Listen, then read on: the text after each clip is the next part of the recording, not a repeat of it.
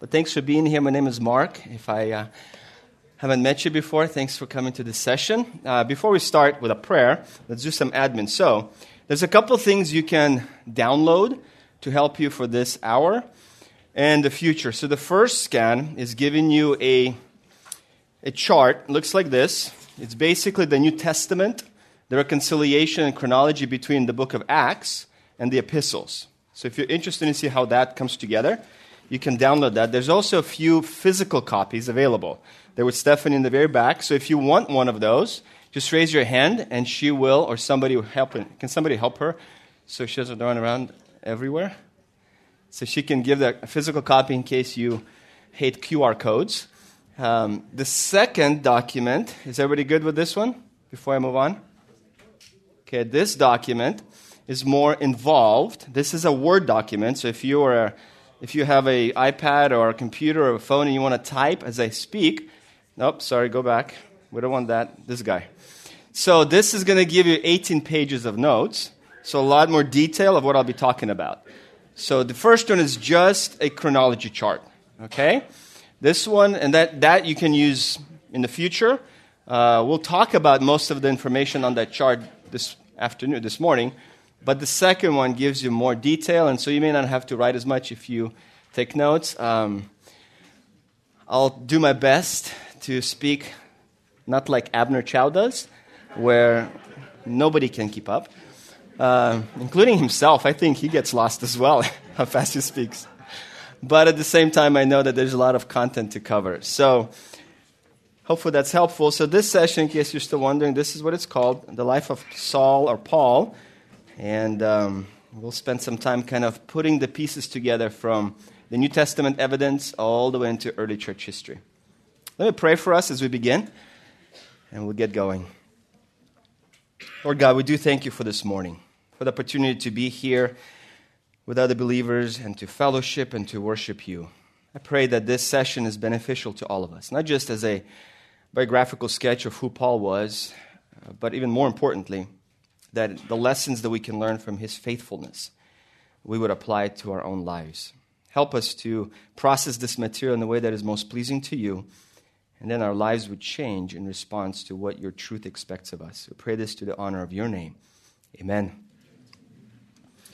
Well, we are going to spend some time in the book of Acts, so if you want to go anywhere, go to the book of Acts. The passages that are more extensive, I've put on the screen, so you may not have to flip as much. But I do want to make sure that you know where we're going to be spending most of our time together.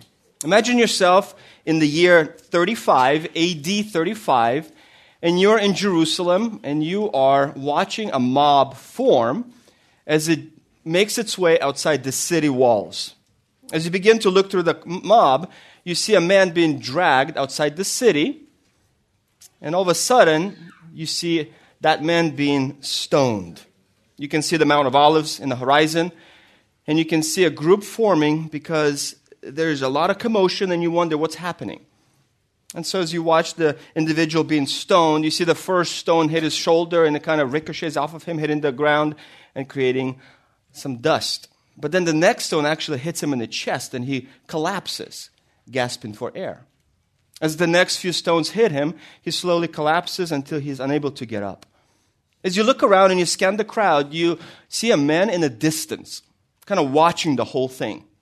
You make your way over to him just to ask what he's doing and what is the commotion all about. And you come up to him and you ask him, what has this man done that there is this execution? And he says to you, he's a blasphemer. He thinks that Jesus is the Jewish Messiah. As you look back at the crowd and you see the man still being stoned, it's hard for you to watch the blood and the cracking bones. And then as the whole event ends, the crowd dissipates. And you look around and there's almost no one left, except for that man in the distance. And you make your way back to him and you ask him, what's your name? And he says, my name is Saul, Saul of Tarsus. This is the first time we meet Saul, and that is in the book of Acts chapter 7. At the very end of chapter 7. This is the introduction to the man who would ultimately change world history. You see, as you consider Saul, from that event at the end of chapter 7, the stoning of Stephen, the first Christian martyr, Saul isn't simply a bystander. He isn't simply an observer. We have some evidence from other Greek writings to indicate that Saul perhaps orchestrated the entire event. He was in charge. The indication for that hypothesis comes in the fact that the men who were stoning Stephen were laying their robes at his feet. It could be interpreted as an act of homage. In other words, Paul is too important to get his hands dirty and bloody in the murder of Stephen. He would just watch the event that he organized. Now, as you turn into the next chapter, you see Paul rising and becoming more and more influential in Jewish history. As you look back at the life of Paul, and especially the first century, and the influence that he's had on Christendom, Paul has been claimed by Catholics as a saint. He has been claimed by the reformers as a theologian, as a man who's clarified for us justification by faith, as a man who talks about salvation by grace through faith. He wrote the most theological book in the New Testament, the book of Romans. Certain New Testament scholars actually conclude that Paul is the founder of Christianity. Not to in any way insult Jesus as the one who came first to proclaim the gospel, but they look at him, New Testament scholars, as the founders, the one who actually established the system of Christianity. He wrote 13 books in the New Testament, more than any other writer. If you believe Hebrews is written by him, then that gives him 14 books. He started churches in the Roman Empire from east to west, covering most of the metropolitan cities in the Roman Empire. He ministered for 30 years, covered about 10,000 miles, not by plane, not by train, and not by car, mostly by foot and by ship. He had about 100 associates in the New Testament that are connected to his ministry. So he was a pastor, he was a discipler, he was an author, he was a church planter. But before Paul played this role, he was a mercenary. He was a murderer. And he was the most feared individual by the first Christians. Because the first introduction that I mentioned in chapter 7, and then going into chapter 8, and into the beginning of chapter 9 of the book of Acts, Paul is presented as a murderer of Christians. Paul was born about the year 1, AD 1. Jesus would have been about 5 or 6 years old when Paul was born. And because Jesus spent most of his time in Galilee, and Paul was from Tarsus, they never intersected paths. The first time we know that Paul saw Jesus, that was on the road to Damascus in Acts chapter 9. As we look at church history, there are some descriptions of what Paul may have looked like.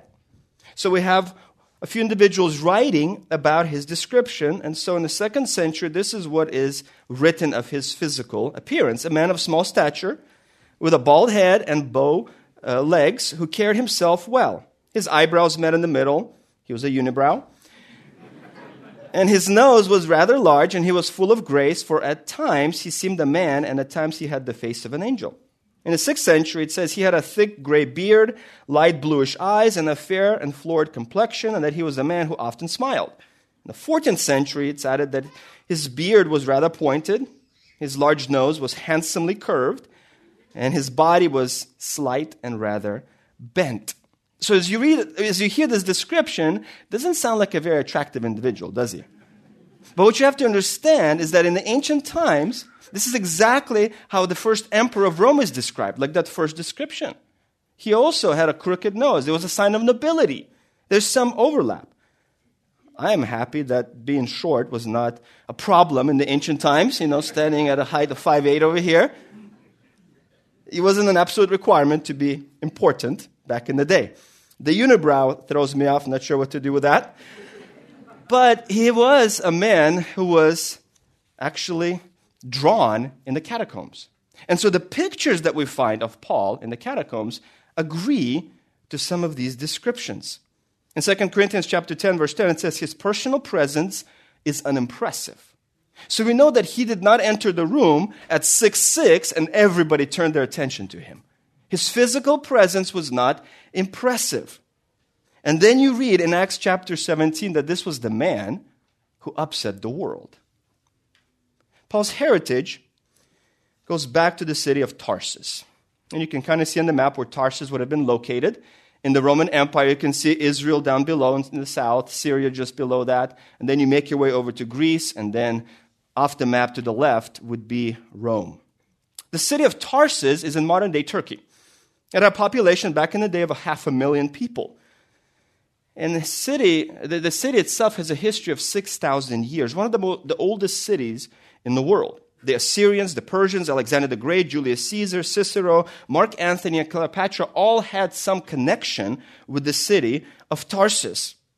Rome's first emperor, Augustus, his two tutors came from the city of Tarsus, and because of that, he favored Tarsus. He gave them freedom from taxation. He gave them Roman citizenship to every single person who lived in Tarsus. Tarsus was a booming metropolis. It was famous for education, for culture, for commerce. It was a coastal city, which meant lots of businesses came to it as ships were moving cargo from city to city. It was a busy city. Strabo, who was an ancient geographer, says that the residents of Tarsus were busy pursuing culture, philosophy, liberal arts, and all sorts of education. In some sense, Tarsus was like LA. We don't have the greatest Ivy League university in America. We don't have Harvard or Yale, but we do have Stanford, we have UCLA, we have the University of Second Choice, and so we have those schools here as well. Fellow Bruins, you agree with that, correct? Come on, raise your hand if you're a fellow Bruin, and yes, there's like 5 of us, come on. I'm not asking about USC people. Tarsus was like that. It wasn't Rome, it wasn't Athens, but it was kind of like LA, influential in America, even though it's not the number one city. So growing up in Tarsus, Paul would have been well respected. He would have learned how to be cosmopolitan, and he would have been educated. He would have studied arithmetic, philosophy, literature, oratory, and religion. His family probably settled there in the year 170 BC. That's the first time we find out that there's a Jewish colony that arises in the city of Tarsus. And at that point, most likely his ancestors received the Roman citizenship because they would have helped the Roman military in that area. They were foreigners, they were Jews, but they would have gotten that citizenship either because they were extremely wealthy, which is a possibility, being from the family of tent makers, and the Roman military would have needed the tents significantly as they made their way through the Roman Empire, conquering and so forth.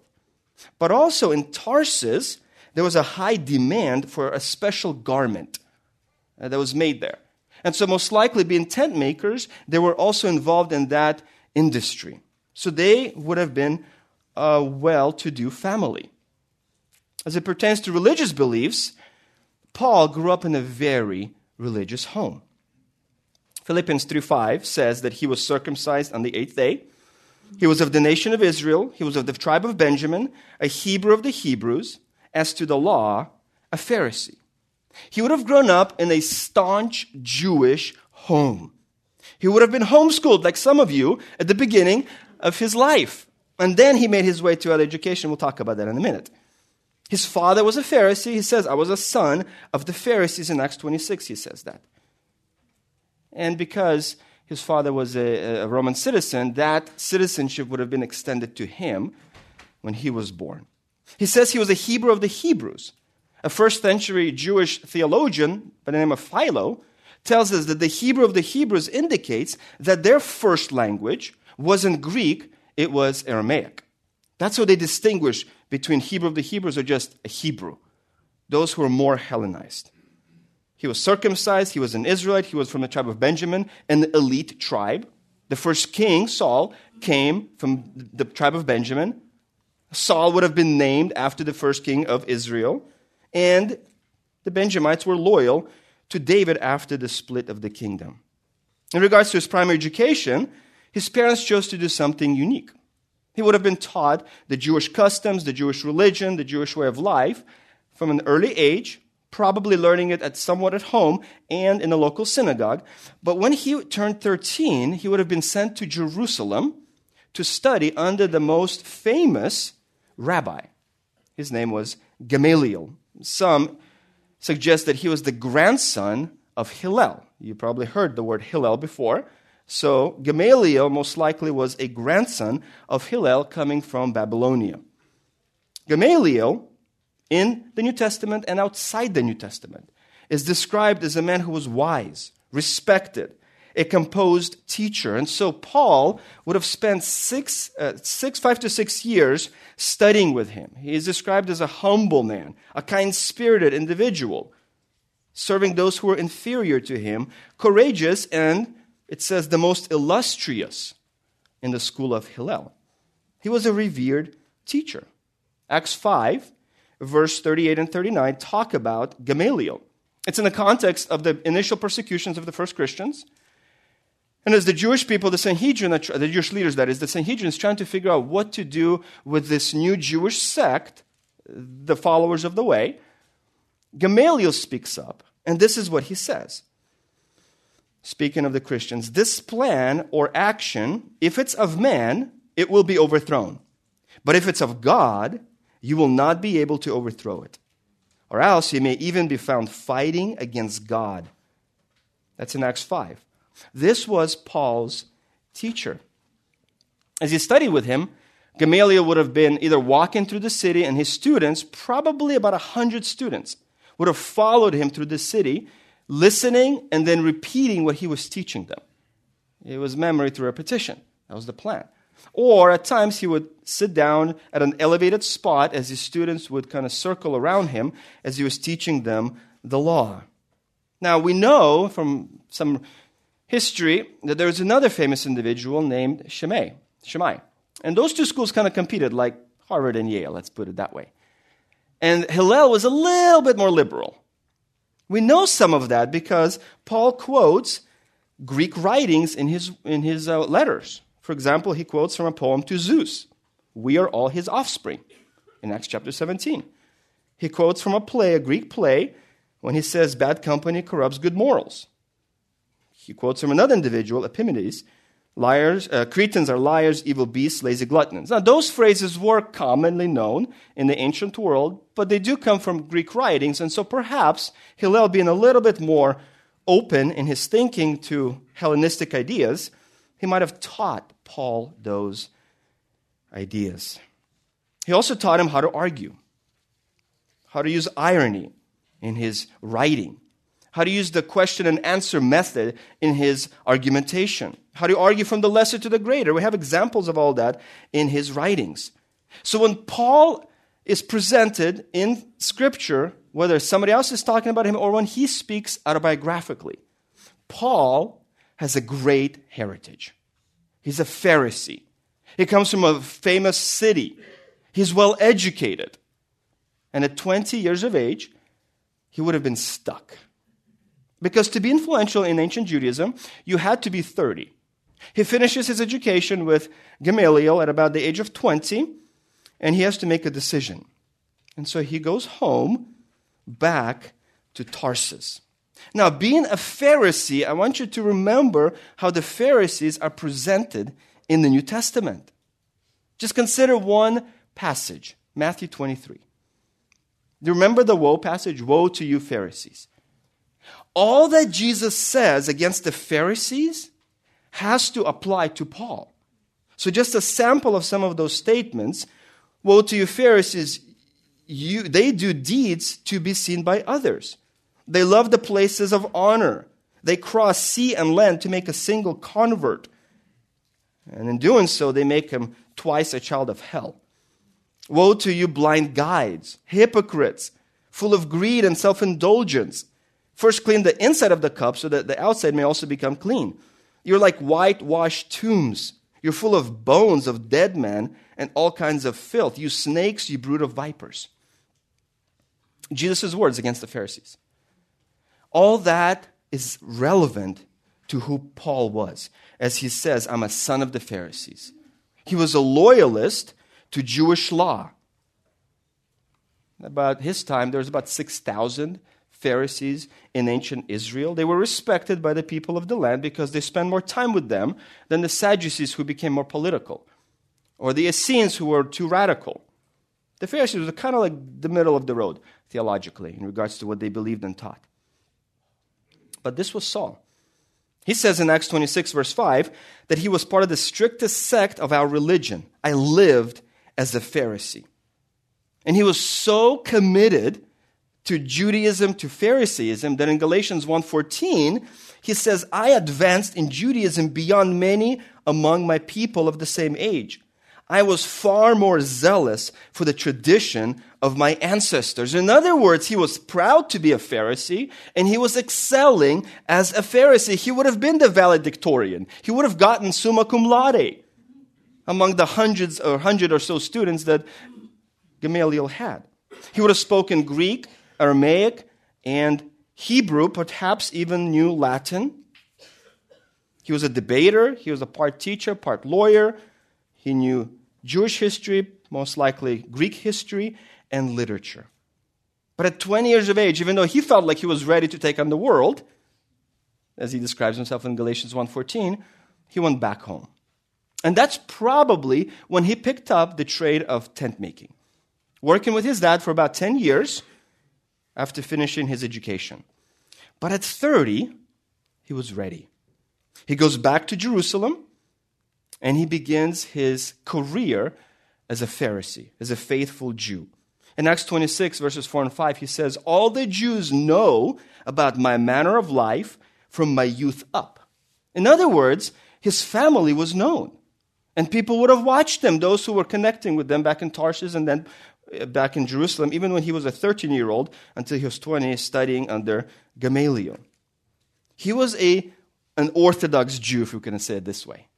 Completely kosher, completely committed to his religion. And now he fixed his gaze on the followers of the way. They were his target. And because of his beliefs that only Yahweh is to be worshipped, not someone named Jesus, he thought he was doing God's work as he was persecuting the Christians. In Acts chapter 8, verse 1, it does say that he was in hearty agreement with putting Stephen to death. On that day, a great persecution began against the church in Jerusalem, and they were all scattered throughout the regions of Judea and Samaria except the apostles. Saul began ravaging the church, entering house after house and dragging off men and women as he would put them into prison. Do you remember what Gamaliel said about the Christians in Acts 5? Leave them alone, right? That's the bottom line message. Leave them alone. You're either going to fight God or it's just going to go by the way, on its way. He went exactly the opposite direction of his mentor and his revered teacher.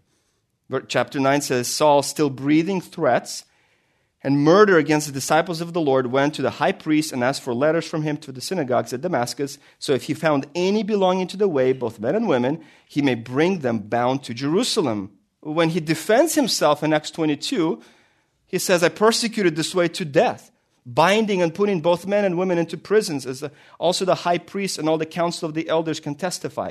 From them I also received letters to the brethren and started off for Damascus in order to bring even more who were there to Jerusalem as prisoners to be punished, in chapter 26. So then I thought myself that I had to do many hostile things to the name of Jesus of Nazareth. And this is what I just did in Jerusalem. Not only did I lock him up, having received authority from the chief priest, but also when they were being put to death, I cast my vote against them. And as I punished them, often in all the synagogues, I tried to force them to blaspheme. And being furiously enraged at them, I kept pursuing them even to foreign cities, while so engaged as I was journeying to Damascus with the authority and commission of the chief priests. That's Paul putting all those passages together, and there's others in the New Testament. Gives you the magnitude of his commitment and his hatred for the Christians. He was happy to kill them. Actually, that sounds a lot like the persecution Christians experience in communist countries. Forcing them to blaspheme, recant, murdering them, whether it's today in China or in Africa or perhaps in the Soviet Union back in the day. Paul would have been an agent of the KGB because he hated the Christians so much because he was so committed to his religion. Paul's career as a Jew is the fulfillment of Jesus' prophecy in John 16. When he warns his disciples that they will be persecuted, in John 16, verse 2, Jesus says, "An hour is coming when those who kill you will think that by doing so, they're offering worship to God." That's what Paul thought he was doing. He thought he was a faithful follower of Yahweh by killing Christians. And he becomes an international vigilante, a mercenary, a Texas Ranger, crossing state lines looking for those who are the offenders. And he had the letters from the highest body of authority, the Sanhedrin, from the high priest. Locally, he got the chief priests engaged as well, the synagogue leaders and so on. But to be able to have the presidential endorsement to do this all over the Roman Empire tells you how respected he was, how famous he was, how competent he was at his job. The president isn't going to send the average student. He's sending the best of the best to get rid of the Christians. And that also gives us an insight into how hated the Christians were by the Jewish leadership. In chapter 9, when Paul is blinded and Ananias is told to go and heal him, Ananias pushes back on Jesus. Remember that? In chapter 9, verse 13, he says, "Maybe you haven't heard. But I heard," verse 13, "about this man, how much harm he did to your name, to your saints in Jerusalem. He has authority from the chief priest to bind all who call on your name." He was reluctant to go help the enemy because he knew what Paul was doing up to that point. Once Paul became a Christian, he hated that part of his life. In 1 Timothy chapter 1, verse 12, he says, "I thank Christ Jesus our Lord, who strengthened me because he considered me faithful, putting me into service even though I'm formerly a blasphemer, a persecutor, a violent aggressor. Christ Jesus came into the world to save sinners, among whom I am chief." The context of "I am the chief of sinners" is blasphemer, persecutor, violent aggressor. He's reflecting on this part of his life. In 1 Corinthians 15:9, he says, "I'm the least of the apostles, not fit to be called an apostle, because I persecuted the church." That's his reflection as a believer. He was ashamed of those years, but he was excelling. In Philippians 3:6, he says, "As regarding zeal for Judaism, I was a persecutor of the church." The language takes us back to Numbers 25, where Phinehas is so zealous for the law of God that he finds a spear, and if you remember, he spears a Moabite woman and an Israelite because they were committing immorality. And that story became prominent during the time of Paul, Second Temple Judaism, where if you truly are zealous for the law of God, you should be willing to kill.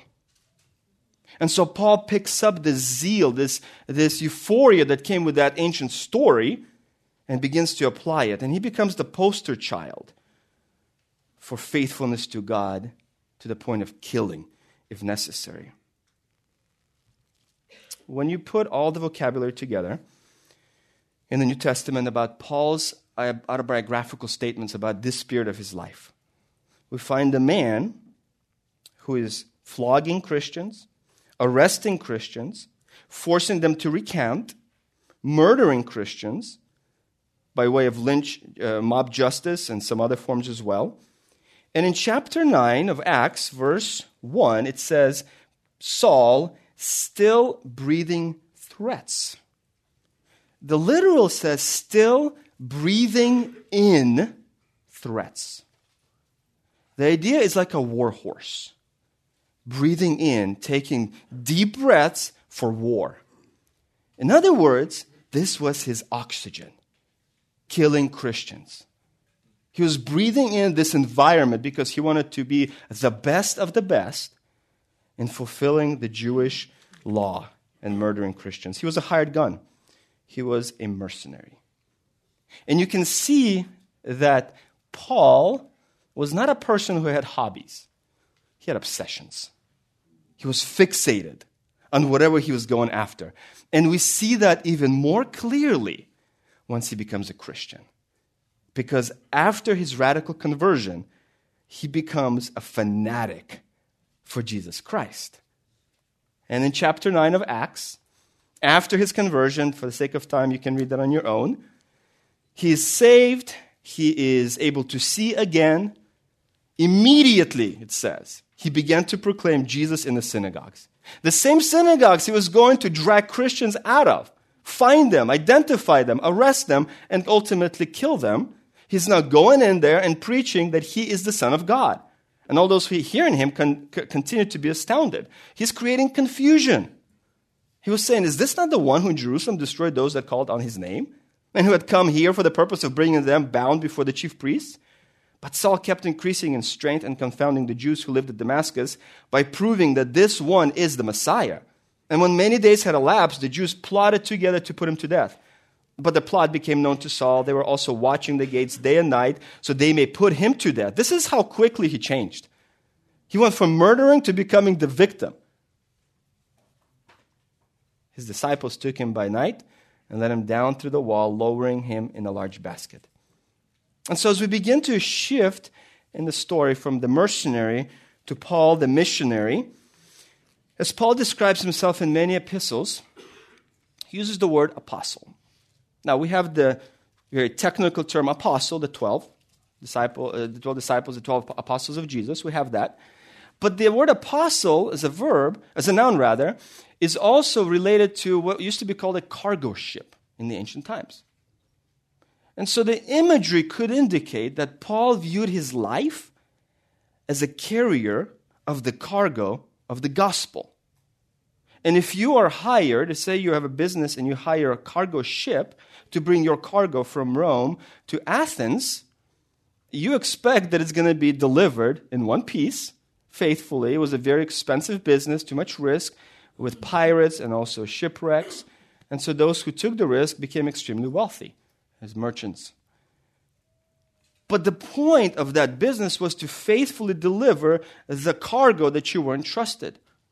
Paul viewed himself as somebody who took the cargo of the gospel from city to city to city to city, not messing with it, not altering it in any way, but simply, as he says in 1 Corinthians 4, being faithful as a steward. That's how he began to see himself. And he does this, as we see in Acts 9, immediately. He's now 35 years old. The year is about AD 35. So, he went from Jerusalem to Damascus for the sake of persecuting Christians, but now he's on the other side. Paul received a unique experience later as he goes to Arabia. The resurrected Christ appears only 4 times in the New Testament. He appears to Stephen in Acts 7. Obviously, we have the Gospels. But then to Paul in Acts 9, and then to John at Patmos in Revelation 1. It's a unique experience that Paul gets with the resurrected, the glorified Christ. And so he focuses immediately on the ministry that was entrusted to him. And so in Galatians 1, he says, God was pleased to reveal his Son to me so that I may proclaim the good news among the Gentiles. I did not immediately consult with flesh and blood. In other words, I didn't go to some school of the apostles. Nor did I go to Jerusalem, to those who were the apostles before me, but I went to Arabia and returned once more to Damascus. So just quickly summarizing, he goes from Jerusalem to Damascus to persecute, gets saved. In Damascus, he starts preaching. There's immediate persecution. He's let down on the wall in a basket. He leaves. He goes to Arabia, spends 3 years with Jesus, being mentored by him personally. He comes back to Damascus for a season and then ends up going to Jerusalem. And that's when the disciples begin to spend some more time with him. And this is what happens when he ends up in Jerusalem. And when he came to Jerusalem, he was trying to associate with the disciples. But they were all afraid of him. not believing that he was a disciple. But Barnabas took him and brought him to the apostles and recounted to them how he had seen the Lord on the road. He had talked to him, and how at Damascus he had spoken out boldly in the name of Jesus. So he was with them, moving about freely in Jerusalem, speaking out boldly in the name of the Lord. And he was talking and arguing with the Hellenistic Jews, but they were attempting to put him to death. But when the brothers learned of it, they brought him down to Caesarea, sent him away to Tarsus, moving about freely in Jerusalem, speaking out boldly in the name of the Lord. So that's a duplication. I apologize for that. But he is now faithfully presenting Christ to the Jewish people. That's where he begins. About 5 years or so pass from that initial point. Then he spends time, the 3 years also in addition to that. So we're now going from AD 35, his conversion, to AD 43. 8 years since his conversion, and we land in Acts 11. In Acts 11, Paul is in Antioch. He spent some years evangelizing the cities we just talked about, and now he's in Antioch. Now, Antioch is a strategic city for the early Christians, but also in the Roman Empire. It's the third largest city in the Roman Empire. It has a population of about 500 to 800,000 people. It was a port city, therefore cosmopolitan. What's important about Antioch is Acts 11:26. In Acts 11:26, it says, Paul comes there, he spends a year with the church in Antioch, and the disciples were first called Christians in Antioch. The year is about 43.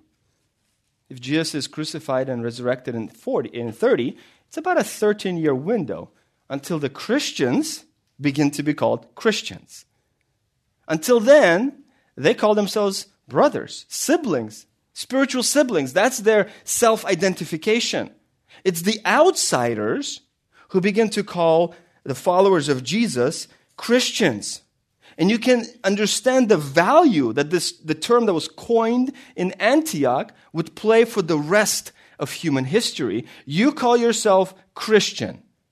Let's hope the outsiders, when they look at your life, also call you Christian. But it started in the opposite order. For them, initially, this was a term of insult. It wasn't a positive term. It only appears 3 times in the New Testament. In Acts 26:28, and then 1 Peter 4:16.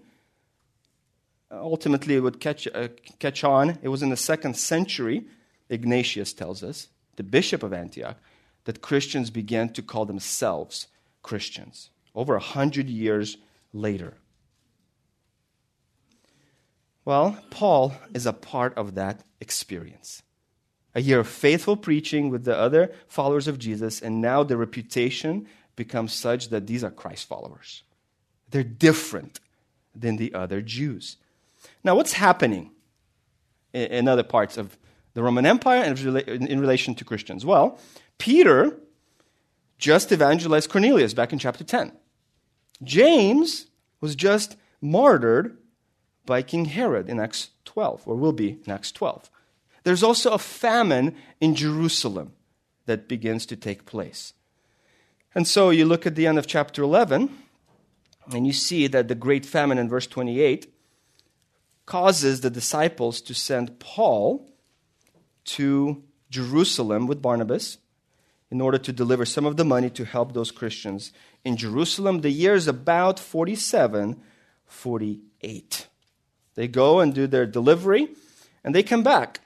And in chapter 13, we get into the first official missionary journey.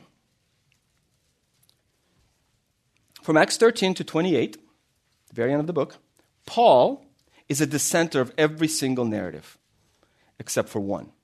At the end of chapter 18, we have the introduction of Apollos, preacher, and he's very eloquent, it says in chapter 18, and that's the only 5-verse section, paragraph, where Paul is not at the center of the narrative.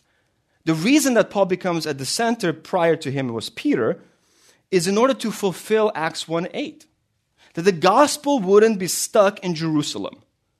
If God wanted it to go, he's going to bring some persecution to force it to spread, which is exactly what happened in chapter 8. And so the fulfillment of Acts 1:8, the gospel, or you will be my witnesses in Jerusalem, Judea, Samaria, even to the remotest part of the earth. That's Paul's focus.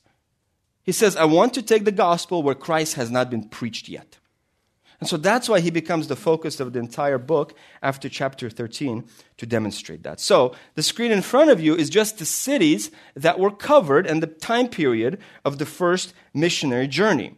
There's lots to think about detail-wise, but what I want to focus on briefly is Paul and Barnabas, the first two missionaries being sent from Antioch in Acts 13 into the Roman world. And they take with him John Mark. John Mark comes from a prominent family. Back in Acts 12, when Peter was released from prison by an angel, he shows up at John Mark's house, his mom's house.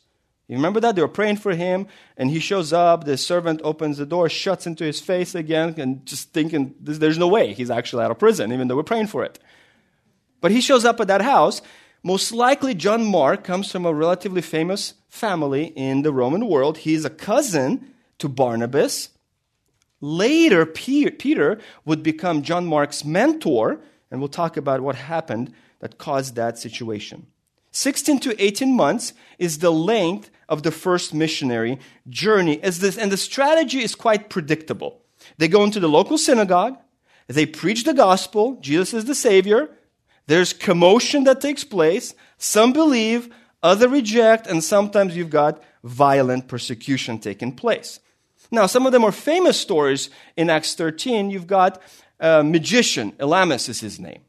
And so he's opposing the gospel on Cyprus, as Paul is trying to evangelize the proconsul, and so Paul blinds him. They show up in Lystra, and after some preaching, they are recognized by the people as Zeus and Hermes. Remember that story? And they want to offer sacrifices to them, and they stop him and says, no, we're just people. We're bringing you the gospel. So that's an extreme change, right? They go from offering sacrifices to the gods to killing them, to stoning them, dragging them outside of Lystra, stoning them. They are revived. They go back into the city, preach some more. Then they go to Derbe, 60 miles from Lystra. In Derbe, something interesting takes place that shapes early Christianity forever. In verse 23, Acts 14:23, it says, they had appointed elders for them in every church. This is the first appointment of elders by Paul. Liberal scholars like to say that the pastoral epistles, 1st, 2nd Timothy, and Titus, are written later, 2nd century. Because there is no way a movement like the Christian movement could become so organized, so formed, have the leadership structure so quickly. And so they push it into the 2nd century. Here in Acts 14, what we see is that, no, from the very beginning, they had the same understanding of what a church is. There are elders in every church. That's what we practice here. So as you learn about other churches, they are going against the earliest Christian tradition. Yes, Acts 6 also talks about the apostles and deacons, but this is the first time we see somebody being appointed as an elder, and that shapes our understanding of ecclesiology to this day. After this, the end of the first missionary journey, they go to Jerusalem. Acts 15 is famous for the Jerusalem Council. We probably have heard or read about the original church councils in the 2nd and 3rd and 4th century. 4th and 5th century. Actually goes into the 8th century. Let me clarify myself. Somebody's going to have to edit all that out. From the 4th to the 8th century, unless Nathan Buznitz fires me from the seminary for not understanding church history. Those are the ecumenical councils. Well, this is the first Christian meeting of the leadership. And the question they're trying to figure out is what it would do with the Old Testament. Do we follow it? Do we force the Gentiles who are new converts to Christianity? And really, it's still moving. It's still Jewish because most of the leaders, if not all the leaders, are Jewish. How do we figure this out? And so they're trying to understand how do we apply the Old Testament to the Christians, the Gentile Christians. And in verse 29, they make a decision and say, okay, here's what we're going to ask the Gentile Christians to do in regards to the Old Testament. They don't have to do everything that's written in the Old Testament, but please abstain from things sacrificed to idols. Please abstain from blood, from things strangled, and from sexual immorality. And the apostles choose 4 men to deliver this message as they go back in the Roman Empire to the Gentile Christians.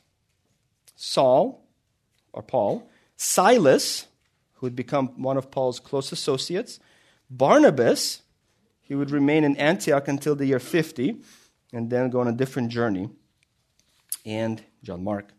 So let me just recap the first. I'm sorry, I didn't show you the map. So if you look at the center right, Antioch is the beginning of the journey, and then they kind of make their way to Cyprus, up to Perga, they go up to Asia, Antioch, and then they make their way down again. That's the first missionary journey, 16 to 18 months. That's the passage that covers it. Now, what is the recap of the first missionary journey? Well, in Damascus, going back to chapter 9, there's an assassination attempt, and he's driven out. In Jerusalem, there's another assassination attempt. In Salamis, he's opposed by Elamus. In Syria, Antioch, he's heckled by the Jews, he's driven out.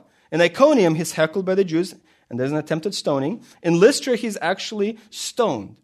You can see that the gospel always brings opposition.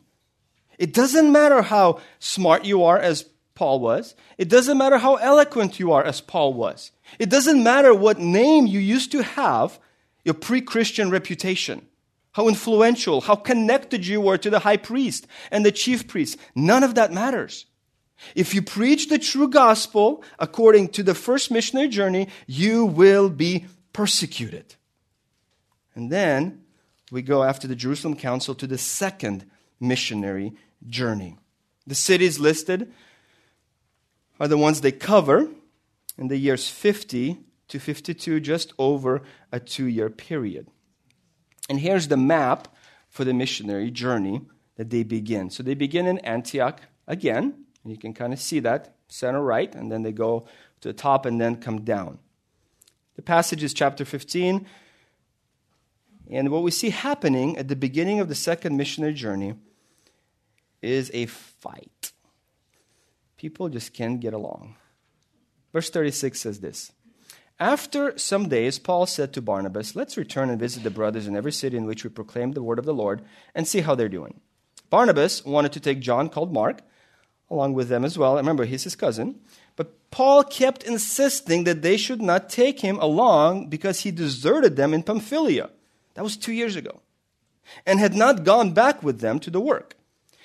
There occurred such a sharp disagreement that they separated from one another, and Barnabas took Mark with him and went to Cyprus. Paul took Silas and left, being committed by the brothers to the grace of the Lord. And he was traveling through Syria and Cilicia, strengthening the brothers.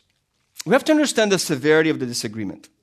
The first missionary journey included John Mark for a period. They got to Pamphylia, and then something happened. But when John Mark is described, he was their servant. He was their minister. He was a helper, like a personal assistant. He wasn't there looking for adventure. He was there to assist Paul and Barnabas in whatever way was needed. That's the term that's used to describe him. Barnabas, going back a little bit before that story, the first missionary journey starts, Barnabas is the first Christian friend that Paul has. Remember that. He vouches for him in chapter 9. He brings him into the fold and says, this man is trustworthy. Yes, he used to kill Christians, but now he's trustworthy. Well, let's just call it your first discipler, your first mentor. You probably respect that individual to some degree greater than some other people that have shaped your life. Right? There's a unique relationship there with that first Christian friend. That's Paul and Barnabas. So something so severe had to take place that Paul says 2 years later, there's no way I'm taking John Mark with me. He deserted us back in Pamphylia. So after this disagreement, they split. Thankfully, God uses the separation as a way to continue to spread the gospel. What happens to John Mark after this is he gets connected with Peter and then spends time with Peter in his ministry. And they become so close in that ministry partnership that there are only 2 relationships in the New Testament that are described as father-son. Paul and Timothy, Peter and Mark. At the end of 1 Peter 5, Peter calls him my son Mark. So you can see what started out negatively, a conflict. God used that to bring the Gospel of Mark into existence. Because the Gospel of Mark, according to tradition, is Peter's version of the story of Jesus. You've got Matthew the Apostle, you've got John the Apostle, and we have Peter's version in the Gospel of Mark. Paul does ultimately forgive John Mark. 11 years later, in Colossians 4, he says to the Colossians, if he comes visits you, accept him. In Philemon 1:24, he says he is a fellow worker. But the greatest commendation is in 2 Timothy 4:11. Shortly before his death, Paul, writing to Timothy, he says, only Luke is with me. Everyone else deserted me. Bring Mark. I need him for ministry. So forgiveness took place, even if it took a long time. But the rift was severe, back in Acts 15. Well, as they continue into their missionary journey, in chapter 16, at the beginning point, they get to Lystra. And in Lystra, Paul replaces Mark with Timothy. He meets Timothy. Timothy is about 16 to 20 years of age at this point. And look at the reputation that he has. Verse 2. He was well spoken by the brothers.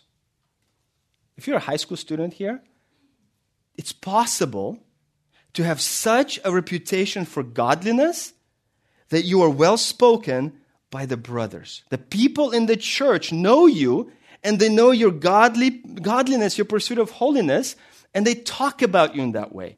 This was Timothy, somewhere between 16 to 20. We don't know exactly. But that's where they meet for the first time, and then ultimately he becomes his son in the faith. I also think there's a lesson for older Christians of discipleship. Yes, a rift happened and they parted ways, but as soon as possible, Paul found somebody else to disciple.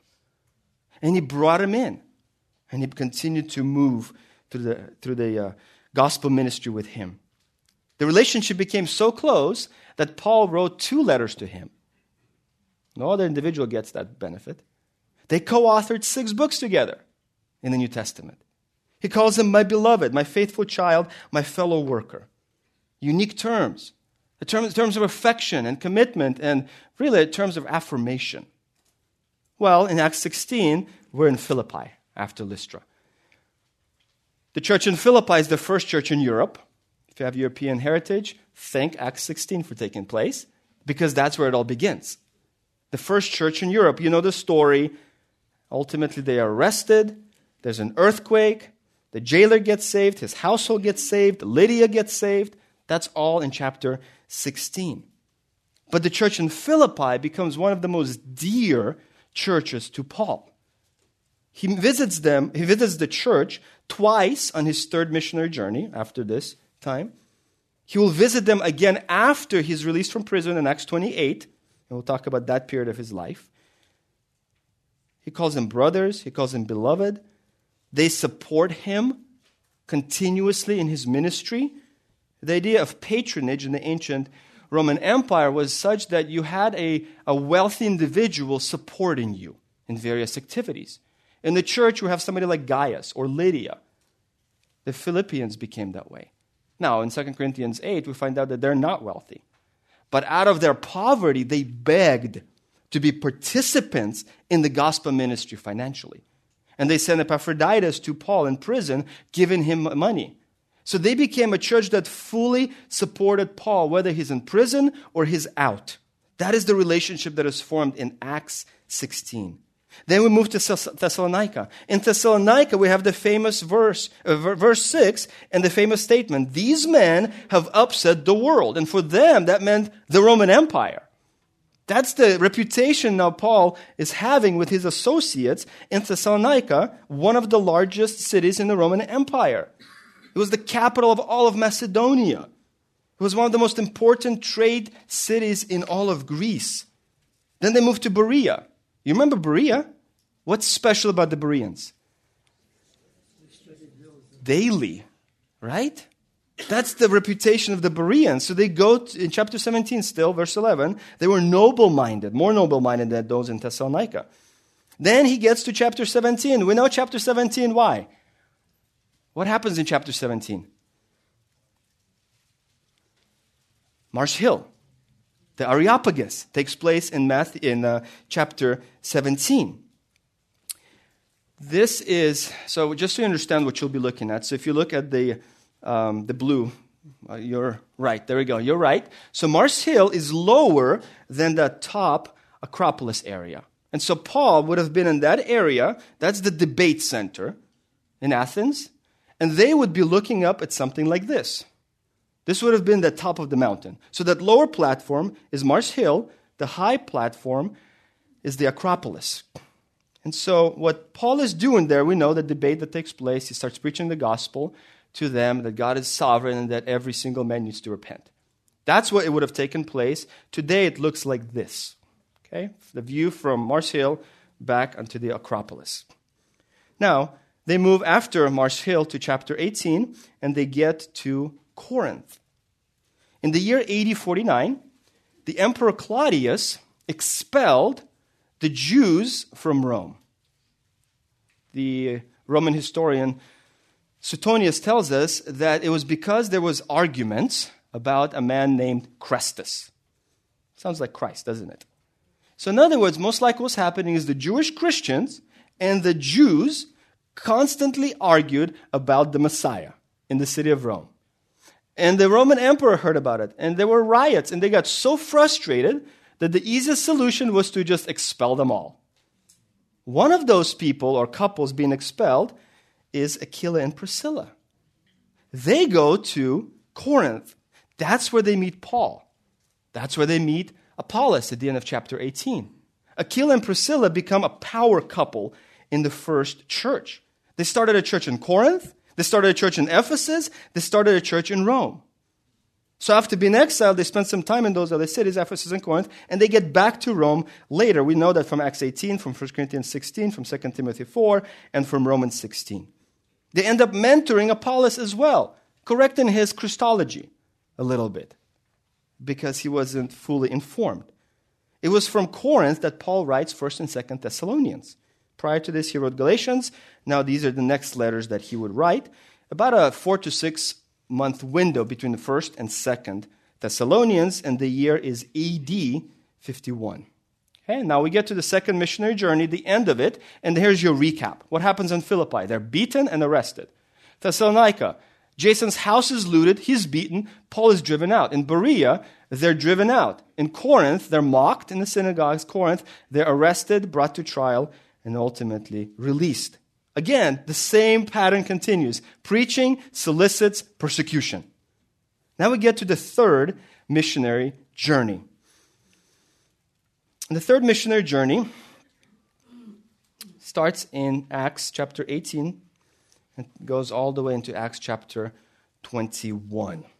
And the beginning point is Ephesus. The first city is Antioch, but then quickly the ministry focuses on Ephesus. Ephesus was the third largest city in the Roman Empire. 400,000 in population. Another port city. I hope you get in the idea what Paul is focusing on. Port city, port city, port city, port city. Because he hopes that interaction between these new converts in doing business with other ships would allow the gospel to be taken by the next group of businessmen from city to city to city.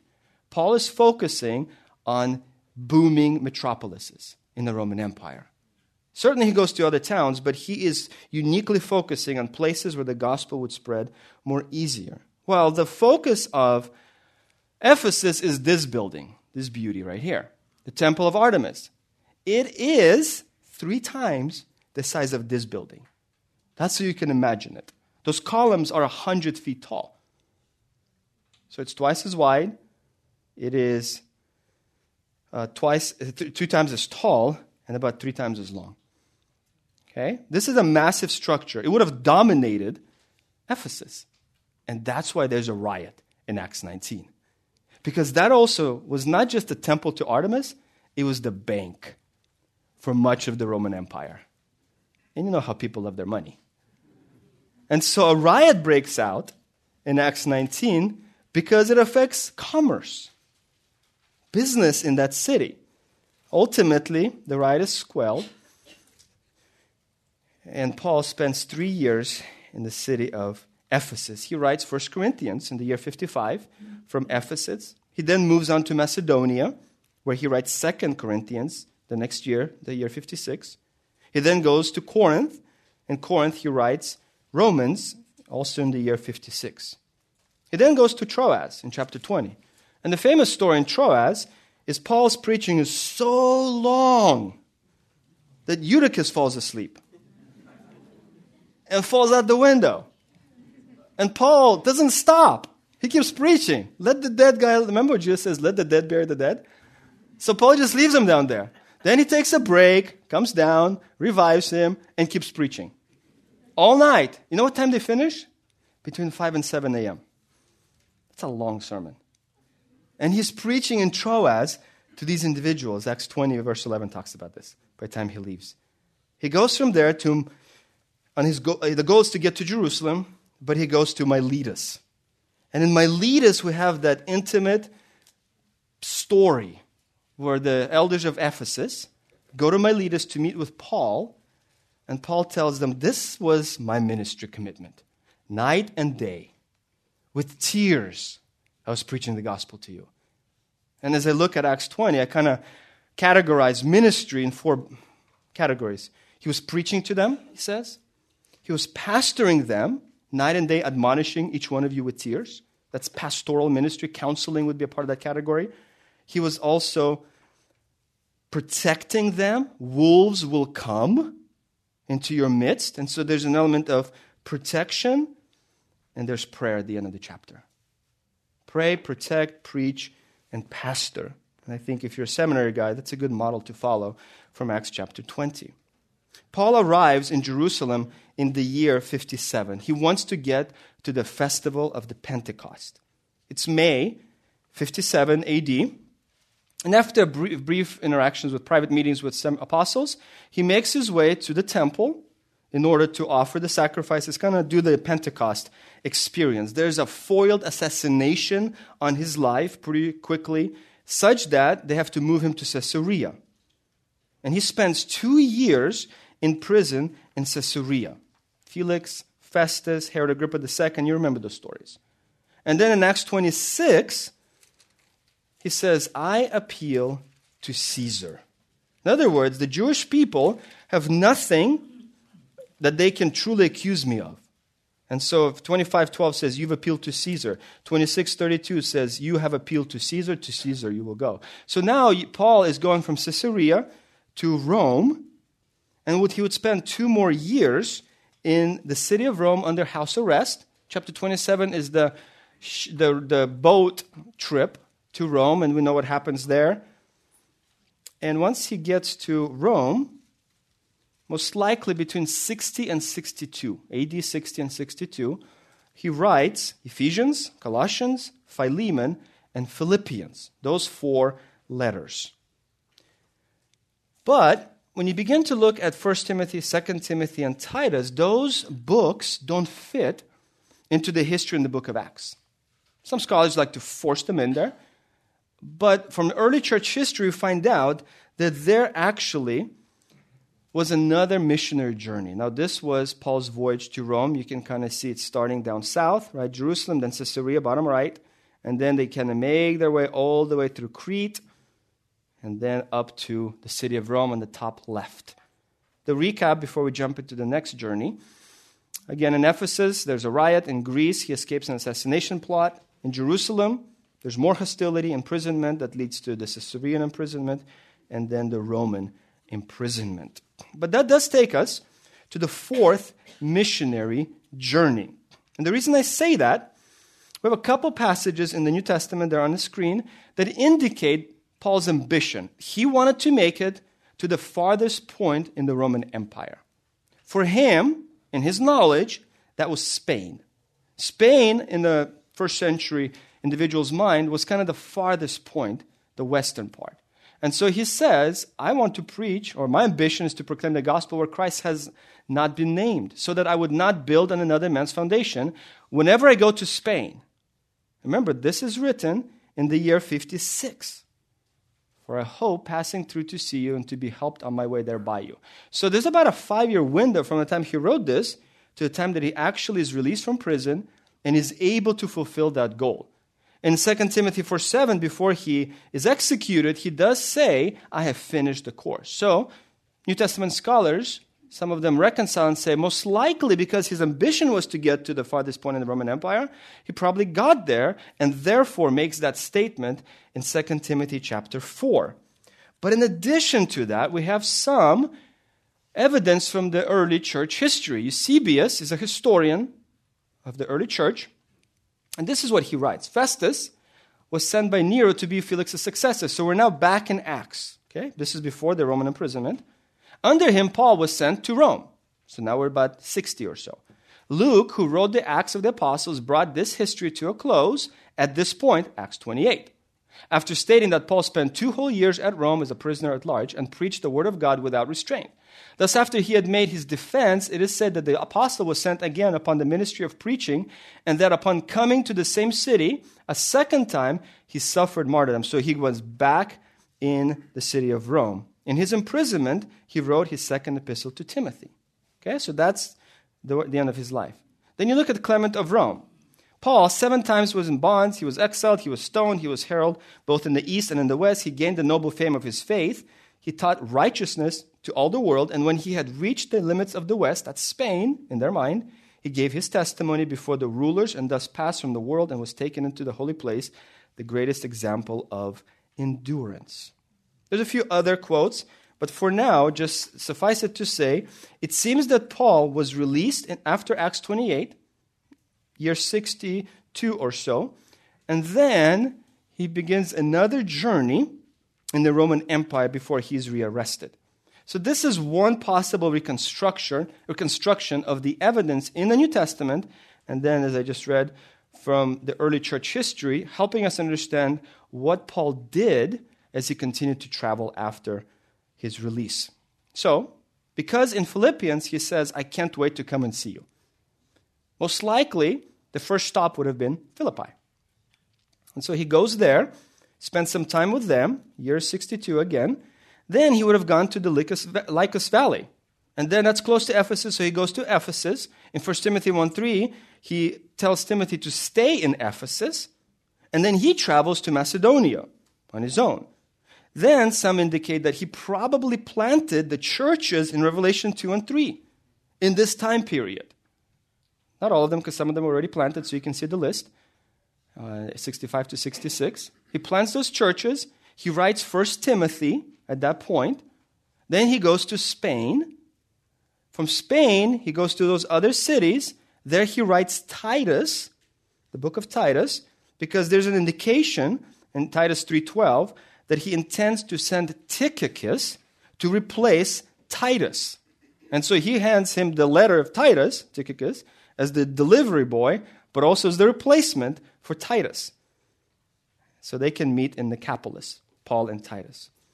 So there's 2 options. It could be 63 AD, before Spain, or Titus could be after Spain. So it's really hard to be dogmatic about that, but you have 1 or 2 options. So you can move Titus above Spain or keep it below Spain. End of the day, it's in that time period, those few years. Well, he then ends up going back to Asia Minor. He ends up going to Greece. Guess who else is in Greece at this time? Nero. Back in AD 64, so we're in AD 66, 67. Back in AD 64, Nero in July of that year sets the city of Rome on fire. 7 of 12 districts of the city of Rome are burned, significantly burned. The people are upset that their houses got burned because he wants to build himself what's called the Domus Aurea, the golden house. He wants to have this massive mansion in the city of Rome. You can go visit it. He actually did that. It's there to this day, obviously remnants of it, close to the Colosseum. So the people are upset. That is the kind of the citywide persecution of Christians, AD 64, which is what's, I believe, forced the Christians to scatter from Rome to Asia Minor, and that's what prompts 1 Peter to be written when he calls them exiles, and they're in Asia Minor when they receive that letter. So I think it all happens in AD 64. Well, Nero blames the Christians, By this point, Nero is crazy. He's gone mad. The last 5 years of his imperial reign were extremely chaotic. He's beginning to assassinate people like his own tutors, family members, and so on. And he fancies himself a musician. And so he decides to travel the empire to perform. And so he gets to Greece to perform. And it's the same time that Paul is there. And they bump into each other, not literally. Maybe, I don't know. Maybe he went to one of his performances. Who knows? But they are there. And so tradition says that he is rearrested under Nero's influence. He's sent back to Rome. And that takes us into 67, 68. Tradition says that he spends 9 months in prison in Rome before he becomes the martyr. He is put into prison called the Mamertine prison. Just steps away from the Colosseum, a few steps away from the Roman Forum. I've been there a couple times. And inside, and it's hard to tell, but there were some famous prisoners. This goes back to BC days. It was a famous Roman prison holding very famous prisoners. This is the inside of the prison. And there's another picture for you inside the prison. So most likely, Peter and Paul were in prison at the same time in this prison. Peter would have been executed first, crucified upside down, and then Paul later. The reason I think so is because when Paul says in 1 Timothy or 2 Timothy, only Luke is with me, Peter would have been with him until execution. And if you compare 2 Peter with 2 Timothy, the final 2 letters, Peter's and Paul's, there's quite a bit of thematic overlap. Just pay attention to some of that next time you read them, and you can see that they're probably chatting in prison, talking about, what are you going to say in your last will and testament? What are you going to say in your last will and testament? And what they're doing is they're reminding you. Paul says to Timothy, I will remind you, remember where you came from. Preach the gospel, no matter the consequences, always ready. Remember those verses? Peter says it 3 times. I will keep reminding you as long as I'm alive. So there's a few other elements that overlap as well. But I think they are in prison together in Rome. That's what tradition says. And after this, he is executed just outside the city of Rome. Tradition says on the Ostian Way, about 14 miles away, just west of the city of Rome. He is beheaded because he's a Roman citizen, and therefore crucifixion was reserved for the worst of the worst and foreigners. And because he was a citizen, he would have been beheaded instead, unlike Peter, just shortly before him. Well, as we kind of get to the conclusion of the story, I'd like to give you a few lessons that hopefully will make this a little bit more than just a history lesson. The first thing that we should consider is Paul as a missionary. Paul was a missionary after his conversion, and his strategy was the same everywhere he went. He goes into a strategic city, mostly port cities, cosmopolitan towns, and he preaches the gospel because it could be the fastest way to spread the gospel in the Roman Empire. He believed in the multiplication factor. Get it out there, and hopefully it will spread faster. He went to synagogues first. He believed, although he was the apostle to the Gentiles, as he calls himself in Ephesians 3, for example, he never gave up on the Jewish people. In Romans 9:3, he says, I'd give up my own salvation if it meant the salvation of the nation of Israel. That's how committed he was in the year 56 or so to the salvation of his people. And so he would enter the synagogues and try to convert them first. And then in Acts 13 it says, when they reject him, the Gentiles are rejoicing. Remember that, the end of chapter 13? So he is the apostle to the Gentiles, but never giving up hope that his people could also be saved. You also see him partnering with people. As I said earlier, there's about 100 names or individuals associated with Paul in the New Testament. He did not do ministry alone. There are up to 8 people who travel with him on these journeys. He's discipling, he's mentoring, he's investing in individuals, in couples like Aquila and Priscilla. He's constantly engaged in the lives of the people. He's preaching day and night, he's weeping with them. He says, I'm in pain, childbirth pains, Galatians 4:19, until Christ is formed in you.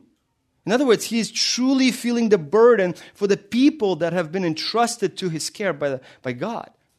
And as you look at your own Christian life, if you have spiritual influence, I hope that's how you look at those people. That God has entrusted these individuals to you. They are souls, eternal souls. And we get the privilege to shape them into Christ-likeness as they exist forever. Paul was a discipler of individuals. He says in 2 Corinthians 11:28, after listing all the physical persecution that he endured, you know those passages, beaten multiple times, imprisoned, shipwrecked, and all that, he says, there's also the daily pressure on me of concern for all the churches. Who is weak without me being weak? Who is made to stumble without my burning concern?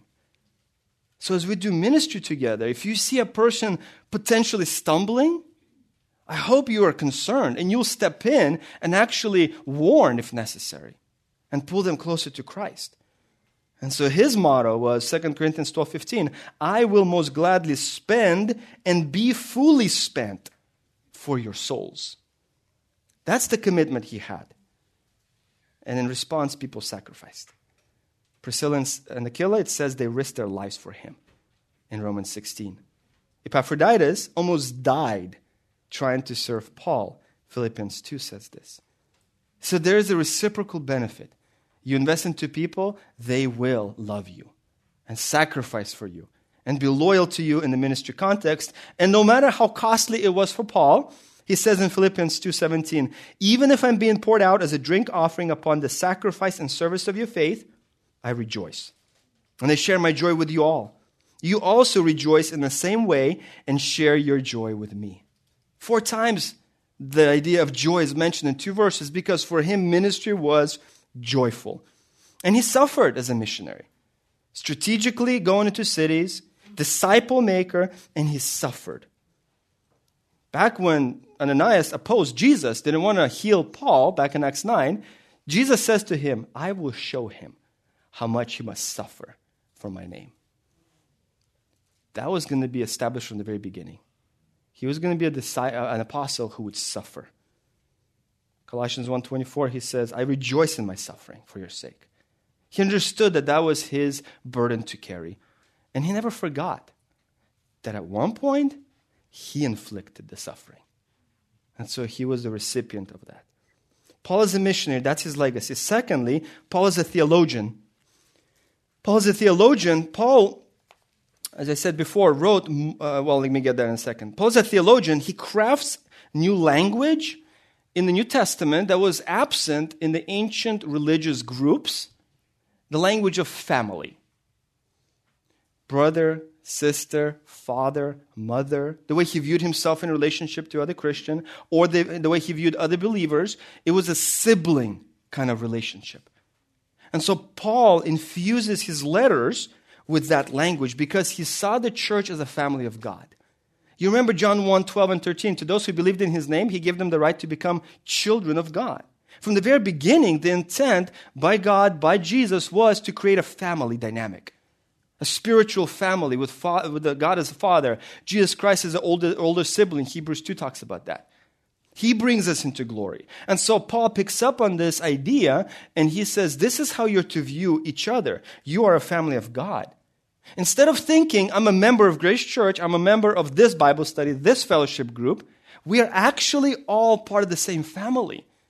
Therefore, we have obligations to one another, to serve one another, to love one another, to warn one another, to help one another when necessary. There are obligations that come with being a family member. So Paul talks about all that in his letters. And finally, Paul is an author. Paul wrote 13 of 27 letters, perhaps 14 of 27 letters, more than any other individual. And he contributed to the reputation that Christianity had in the 1st, 2nd, 3rd century and beyond as a bookish religion. Bookish religion. What that means is that Christians were at the forefront of literacy in the ancient world. Back in the day, you had scrolls. You can see a comparison there on the right. There's a scroll, typical scroll that we have, Dead Sea Scrolls, for example. On the left is a codex. The difference is that now you have leaflets that are stacked upon each other, and ultimately we get the book, our version of the book. This is the precursor to the book. It's called the Codex. And one author says reading, writing, copying, and dissemination of texts had a major place, a prominence in early Christianity, such that, except for ancient Jewish circles, was unusual for religious groups in the Roman era. The Christians did not invent the Codex, but they popularized it. And so they helped the book become the book. 95% of non-Christian texts in the first 2 centuries were on a scroll. From the same period, 75% of Christian texts are on a codex. So you can see them switching into a new invention and popularizing their writings through the codex. Now, there are multiple reasons for that. One is that Christians wrote long books. For example, Cicero, his longest letter is 2,500 words. Okay? Paul's letters are 2 to 3 times that size. Romans, for example, it's not crazy long. I mean, Luke Acts is way longer. 7,100 words, nearly 3 times. The average letter in the ancient world was 87 words. Paul's shortest letter, Philemon, is 4 times that size, 395 words. So in other words, Christians wrote longer books. And so they had to have a different invention to be able to accommodate those needs. The Gospels, for example, so remember, Cicero, his longest letter is 2,500 words. The Gospel of Mark, the shortest, is 11,000. That's more than 4 times. John is 15,000. Matthew is 19,000. Luke, Acts together is 38,000 words. That's the difference. Christians were writers. They were authors. This isn't just Paul. We're talking about the New Testament writings and beyond. And remember this. Christians did not do this because they were super wealthy. They just sat at home and contemplated life, philosophized, theologized.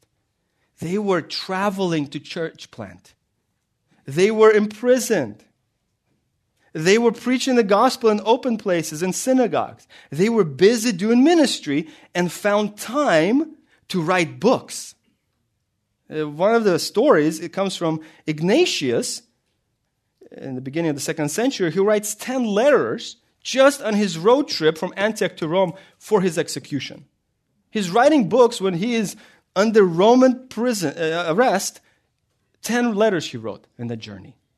Christians invested into writing. Why? Because they were all about equipping, edifying, encouraging, and educating the saints. These weren't just, hey, how's it going? Did you see that movie? Pretty cool, huh? Take care. You don't see that in the New Testament or beyond. You see theology. You see quotations from the Old Testament. You see Scripture being used to do what I just said, edify, equip, encourage, and educate the saints. So they write theological treatises, personal letters, sermons, apologetical works, gospels, letters to churches, church polity, apocalyptic works, hymns, martyr stories, historical works, and deep exegetical works. Christianity revolutionized the Roman world in that regard. They popularized the Codex, they wrote extensive works, and Paul was a contributor to this new movement that made literacy be at the forefront of how they would spread the gospel to the world. I hope that encourages you to at least read a book. That's why we have a bookstore here. That's why our pastor constantly talks about books. Because we want believers in our lives to be helped by Scripture as put into publication.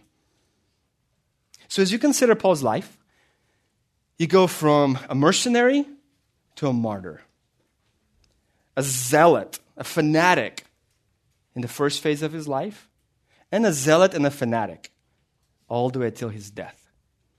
What drove him in that second part of his life? After 30 years of ministry, I would say these verses perfectly explain Paul's devotion.